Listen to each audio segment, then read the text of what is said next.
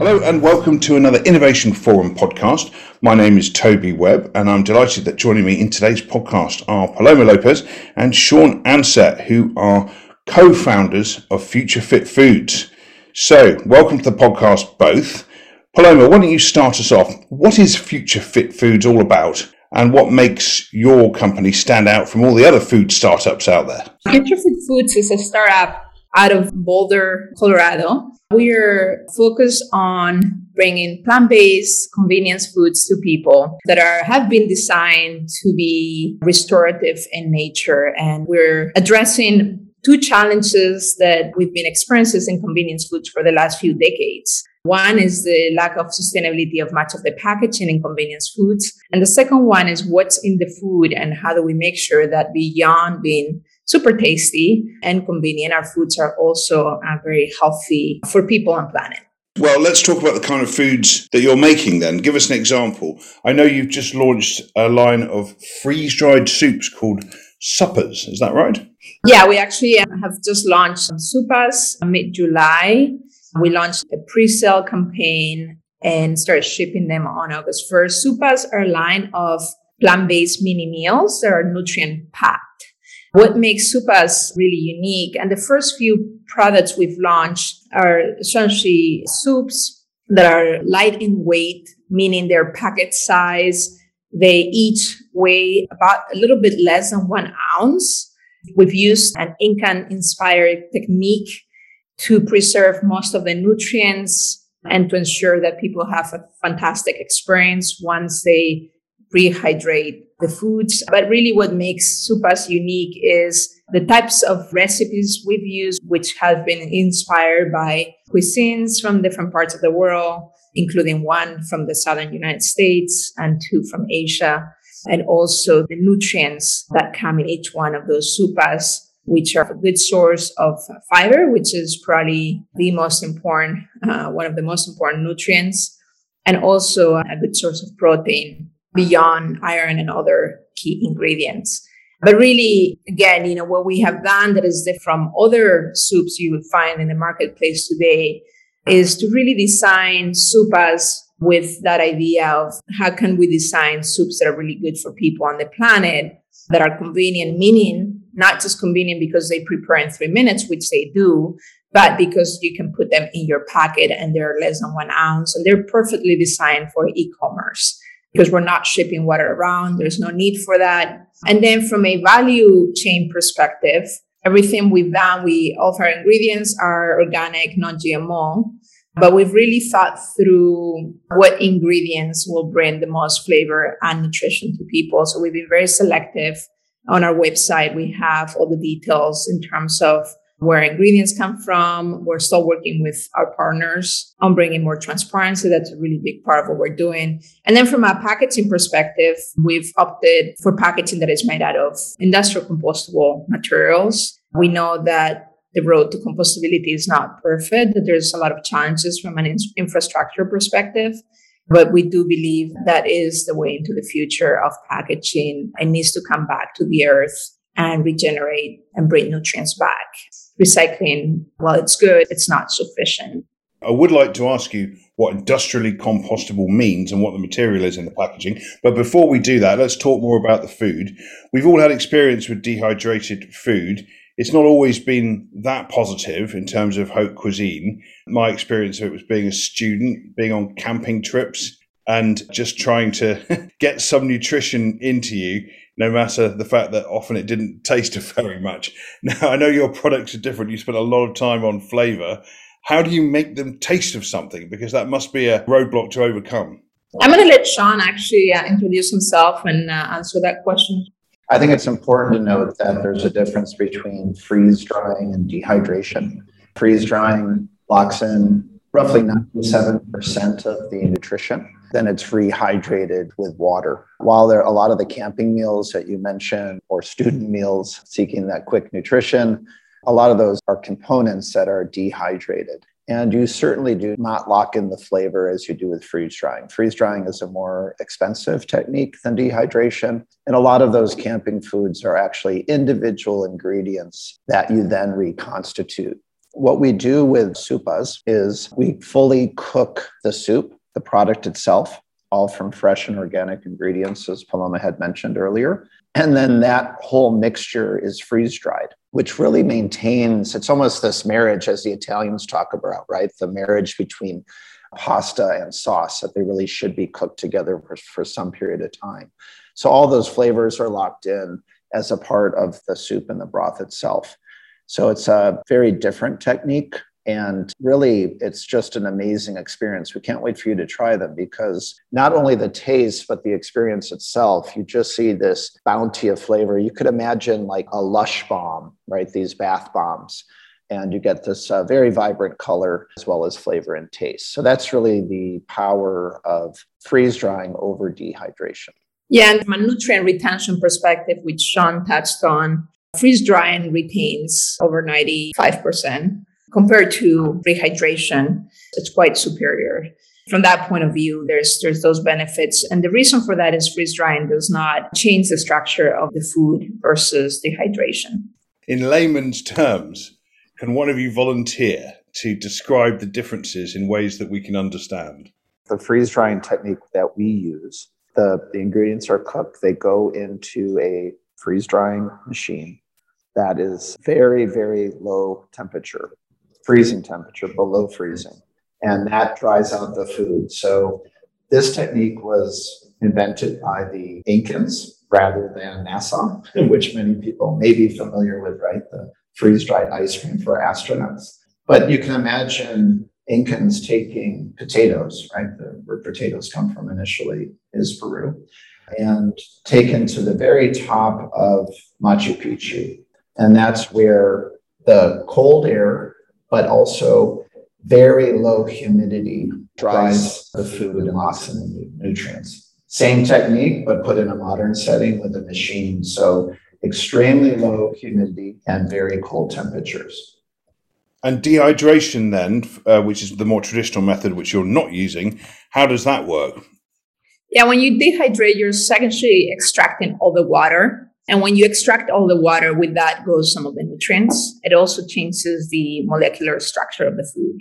Got it. So the freeze drying retains cell wall structure and therefore retains nutrients and flavors. Dehydration also retains nutrients. It's not like everything is washed out at all. That's not the point. It's just with some of the dehydration method with the water, it changes the structure of the food. That's why when you rehydrate dehydrated food, the food is not like fresh. However, with freeze drying, because as Sean was describing, you're very low temperatures, it evaporates versus you extract the water.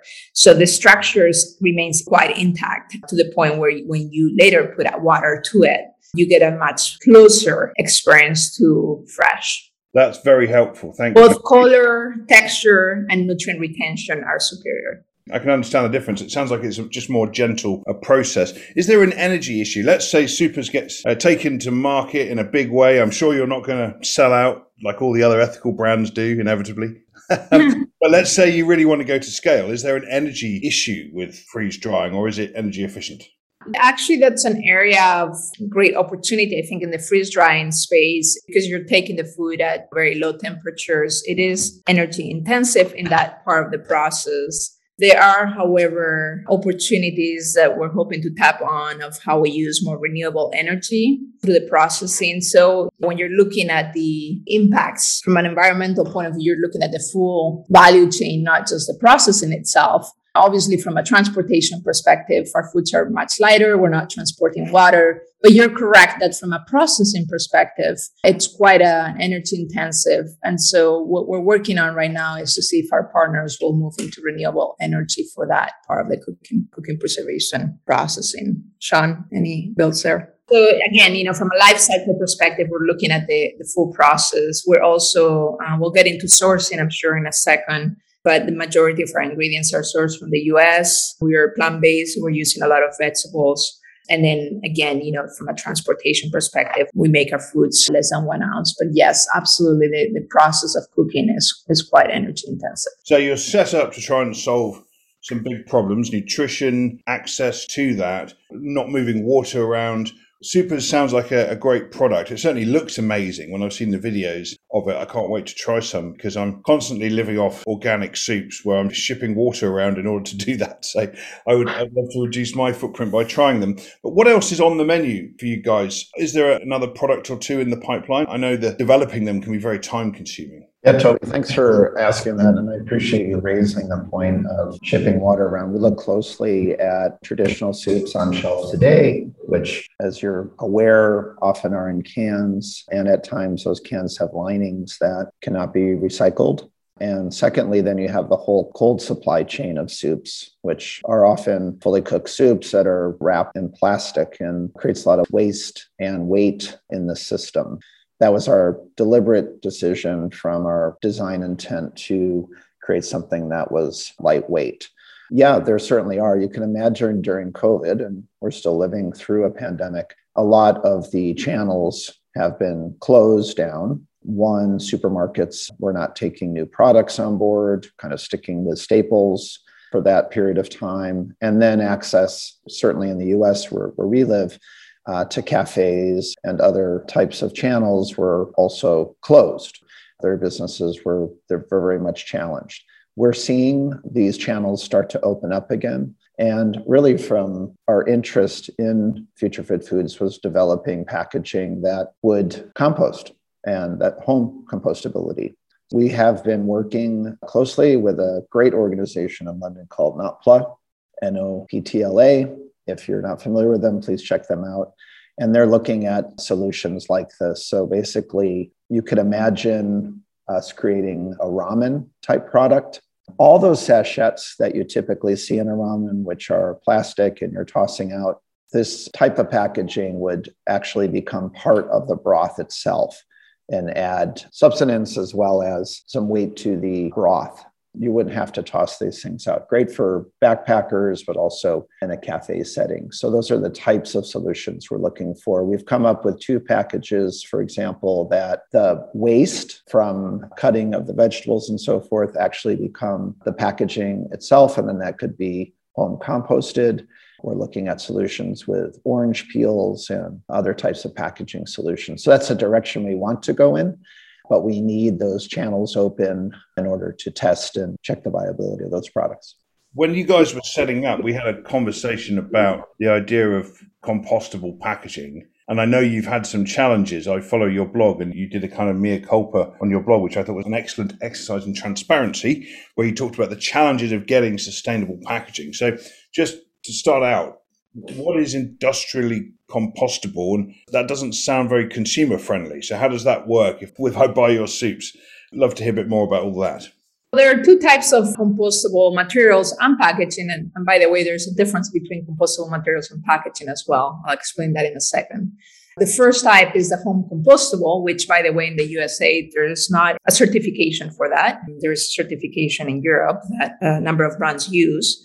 And then there is industrial compostability, which is essentially materials that will compost at very specific, very high temperatures in an industrial composter, a commercial composter, which is available in certain parts of the US, but obviously with very limited distribution. While home compostability is something anybody could do in their backyard, as long as you have a pile of compost and you move it around and you know what to put in there. With industrial compostability, you need to have access, just like with recycling, you need to have access to that facility because the temperatures required are different. So that's kind of the bigger of the differences. But also, like I said, the fact that in the US, you have to get the industrial compostability certification because there isn't such a thing as a home compostable certification.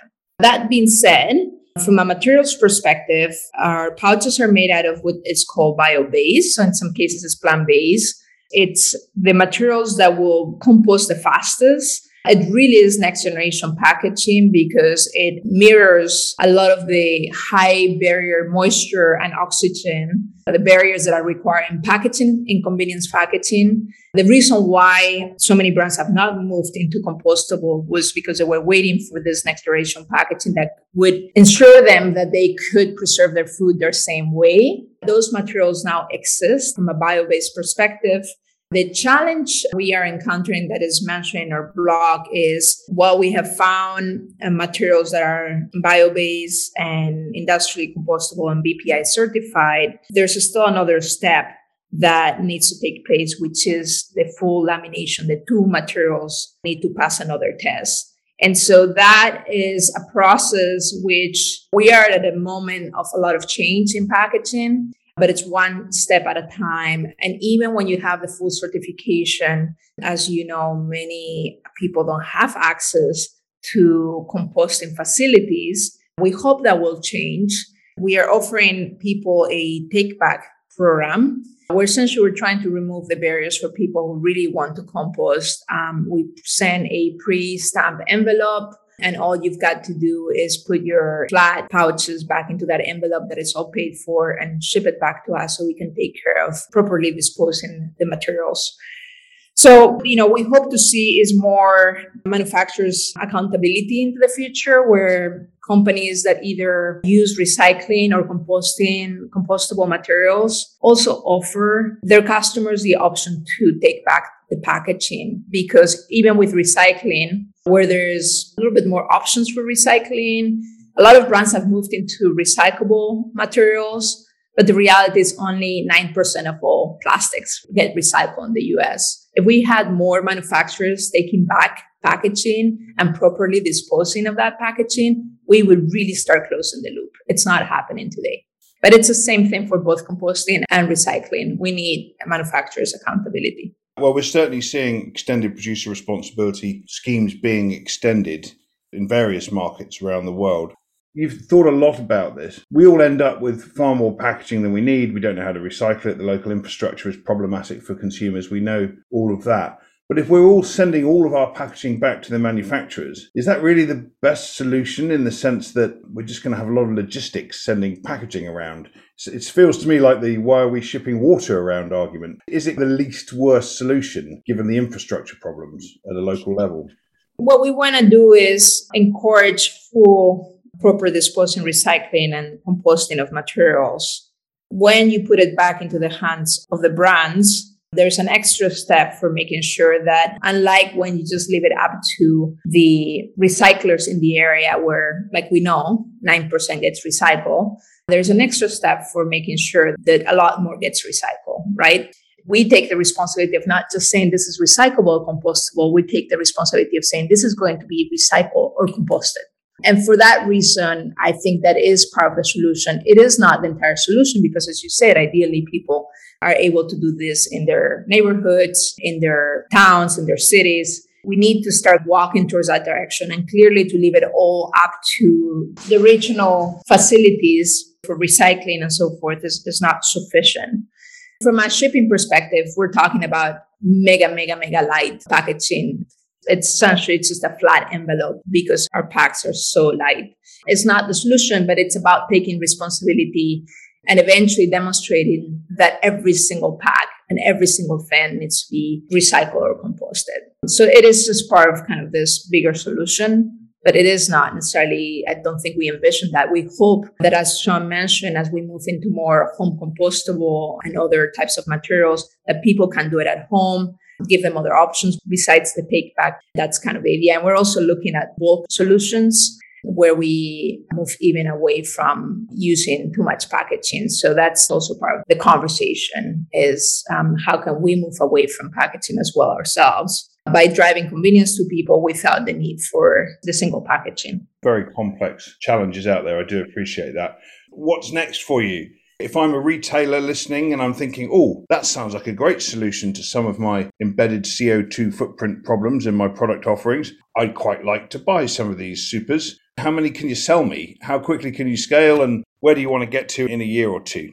Right now, we're working at relatively small scale with an ambition to scale up. This has been very scrappy, very hands-on. Paloma and I have actually been in the kitchen cutting the vegetables and also packing the foods in a USDA certified innovation center. They were actually purchasing a new freeze dryer to create efficiencies in our process, which is very exciting, a much larger system. So we can reduce the cycle times to produce the soups themselves. What we really like about direct to consumer our current model, is we learn a lot in the process. We have a direct relationship with consumers. We can get feedback on the products from the whole customer experience to the food itself, see if all the recipes are aligned with our customers and what new recipes we might come up with.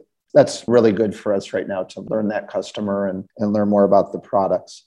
We think there's great opportunity with food service industries and airports where people are really meeting them where they're at when they're caught in a bind. And we all make bad choices when we're busy or rushed. We think that this mini meal fits perfectly with that type of customer. Corporate settings as well, that you have some of these sachets in your desk, or if you're not returning to the office, at home or in co-working spaces. Hospitals as well, where sadly, oftentimes there's not nutritious offerings in some of these point of sale. That's where we're maintaining our focus. We've discussed this 9 months down the line. We do want to scale much larger after we've gone through this learning process and be able to serve first very local outlets in retail, then regional, and then scale up from there. So that's kind of how we see our ramp going forward. Well, thank you both for your time and insights. Listeners, I hope you've enjoyed understanding some of the trials and tribulations that one goes through to create a sustainable food startup. Have a look at Future Fit Foods website. The blog is excellent and regularly updated with authentic tales of what it's like to start a business from scratch. So congratulations to you both. I wish you all the success. Listeners, please do get in touch with Sean and Paloma. And remember, you heard it here first. We shall check back on your progress in a year or two and see where you're up to. In the meantime, thank you both so much. We'll be back with another podcast very soon. Thanks, Cody. And everyone check out www.getsupas.com. That's 2 Ps. Got it. Thank you.